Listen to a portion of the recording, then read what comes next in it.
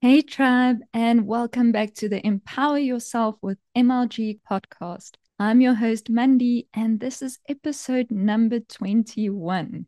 And today's topic I feel really passionate about. Again, I know I say it every time, but it's true. And this episode is dear to me because I think that we often lack awareness in this area. So I'm just excited to bring it back to your attention again. And I believe that what we feed our minds and who we consistently surround ourselves with is what and who we become. And yet, most of us, and I'm also guilty of that, we're very careless about what we consume and who we allow into our sphere. So, today I want to talk about the importance of what you feed your mind and who you keep in your circle, and also who to choose to listen to. Let's get into it.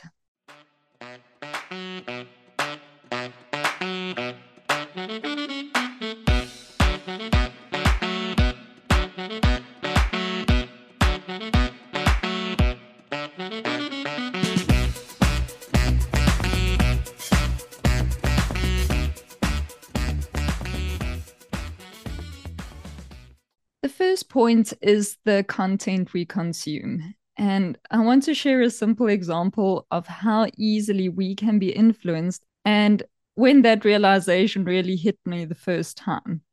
So I used to love binge watching Netflix. Like, honestly, those were the moments I lived for.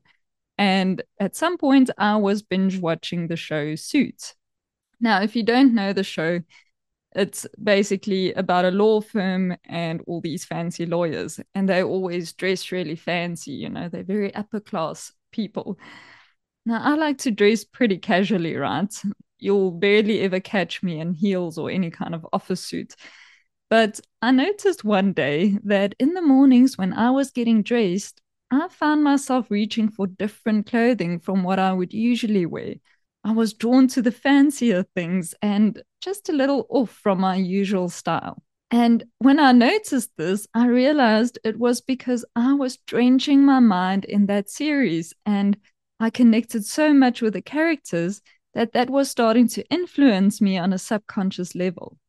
Now, that shook me a little because it just made me aware of how even just mindless observing of something can impact and change my behavior.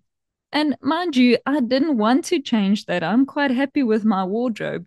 So it wasn't something that I admired and aspired to. And yet it had an impact on me and it changed my behavior. And with that came a reminder of how it is really important to be selective of what we continually feed our minds. And we naturally do this with kids, right? Parents are super diligent in managing the influences working on their kids and have a keen awareness of the effect the information they take in and the friends they keep around them have on them. But as adults, we think we are solid in our personalities and aren't as impressionable anymore. It may be true to some extent, but we are definitely not immune to it. Now, think about it this way. We all know the power of visualization, right? So, my hubby and I watched the Arnold Schwarzenegger documentary series on Netflix the other day, and he constantly talks about how everything starts with a strong vision. And the same with David Goggins. He often talks about how he could see this different version of himself and what a definitive role that played in his extraordinary accomplishments. So, if we constantly expose ourselves to certain things, that becomes a form of visualization. And we often don't realize how that becomes our new standard and that we are shaping our lives in accordance with that, not only mentally, but even on a physical level. Another example is I've been watching a lot of videos by Laruga Glaser lately. She is an amazing yoga practitioner. And I found just through watching her movements and techniques, again, this is unintentional, I am subconsciously starting to adjust my movements to mimic her style. Because as I'm watching her, I'm imagining myself doing it. And that becomes a form of visualization. So please be mindful of what you consume. I'm not saying you're going to become a completely different person all of a sudden, but be aware of the subtle influence that it has on you and practice wisdom and mindfulness when choosing what food you are feeding your mind. The second thing is the environment we live in, and more specifically, the people we choose to let into our circle. And there are a few things to be said about that. I often get it from my clients that they say, Mandy, since I've been on this personal development journey for a while, I'm all of a sudden struggling to connect with my friends. It's like we don't have the same interests anymore. And that is because our vibe attracts our tribe. How we think and what we value is often what draws a group of people together. And when your level of thinking changes, then you get the urge to connect with new like-minded people who will understand you, challenge you, and uplift you even more. Some of you may know the quote by Dan Penner, show me your friends and I'll show you your future. Who we surround ourselves with can easily become the benchmark of what we think is achievable. If your circle is primarily made up of high achievers, that becomes a standard for what you think is possible and normal. And if you spend enough time with them, you start to adjust your mindset and actions to that. If, on the other hand, the majority of your group is always struggling and talking about how they can never get ahead, this becomes your state of mind too, and you will start to set your expectations and limitations accordingly. I'm sure you've noticed, either through yourself or others, that when two people spend a lot of time together, after a while they become like the same person. They talk in the same way, they think the same way, and they often adopt the same sense of humor and similar values. Also, people who are recovering from addiction are advised to move away from the circles they used to be in because it will keep drawing them back into their old ways. Who we spend time with regularly influences us in a huge way because over time we think alike and hold ourselves to the same values, standards, and belief systems. I don't know who said this, but I heard once that someone said, never be the most successful person in your group of friends. And that is because they won't challenge you to become better. Now, please don't take this as me telling you to ditch all your friends who are not more successful than you. Remember, success can be different for everyone, and it is not necessarily linked to money or accomplishments. But you and I both know people who uplift us and who make us feel better when we spend time with them and inspire us to become a higher version of ourselves. And then there are those who make us feel drained, negative, and like nothing good is possible. Now ask yourself whether that friendship is serving you or whether it is maybe time to let them go. And at this point, just a side note, you can let people go with love and best wishes. We all choose roads in life, and there often comes a point where roads lead in different directions. And it's perfectly okay to let them go their way in peace and allow yourself to go yours. The next point is to be mindful of who you take advice from.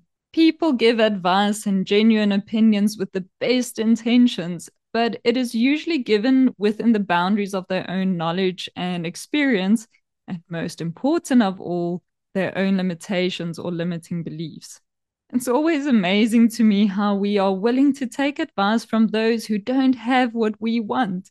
So choose your mentors based on evidence of success in their lives within that area where you want to succeed, and not only because you cherish them as a person. One more sad but true fact about the people around you, even if they're family or long-standing friends, is that not everyone is comfortable with watching you grow and succeed. And this is because you are showing them that they also have work to do, and not everyone is willing to do that. Often people love being victims of their circumstances, and when you start showing that it is possible to move past that, that threatens their identity and weakens their excuses, and they're not necessarily going to like that. As they see you transform, they're either going to be inspired and want to join you, or they are going to put in the effort to make you feel bad and to bring you back to their level. And this can often happen in very subtle ways, like making little snarky remarks or by making fun of you or quote unquote playfully telling you that now you probably think that you're better than them. You know, these things that people do, these like little jabs they send your way just to make you feel a little more uncomfortable. Now, if you're going to stay there, you are probably eventually going to give in and return to your old ways. Or at the very least, you will feel like you have to hide your success from them, and that will inevitably cap your growth at some point. I actually always take that as a measure of a high quality connection. Am I apprehensive or excited to tell someone about my success? Those who I know will be truly happy for me are the ones who will give me space to grow even more. The others I might have to keep at a bit of a distance. So, in conclusion, I've learned through my own experience that if I read books by successful people, I start to think like them. When I watch videos of extreme athletes, then my mind and body open up and I can all of a sudden push a little harder. When my husband and I focus on the same goals, we get there a lot faster. When I see stories of people who came from nothing and built themselves into something extraordinary, it then changes my belief system into knowing that I can do it too. The point is, feed yourself what you want to become and keep those around you who will allow you the space and support to grow into that. That's it from me for today, friend. I hope you enjoyed this episode and I hope that it inspired you to go and look at what you consume and what influences you allow into your life. I hope you have a beautiful rest of your day or evening. And as always, remember to live an empowered life. I'll catch you in the next one.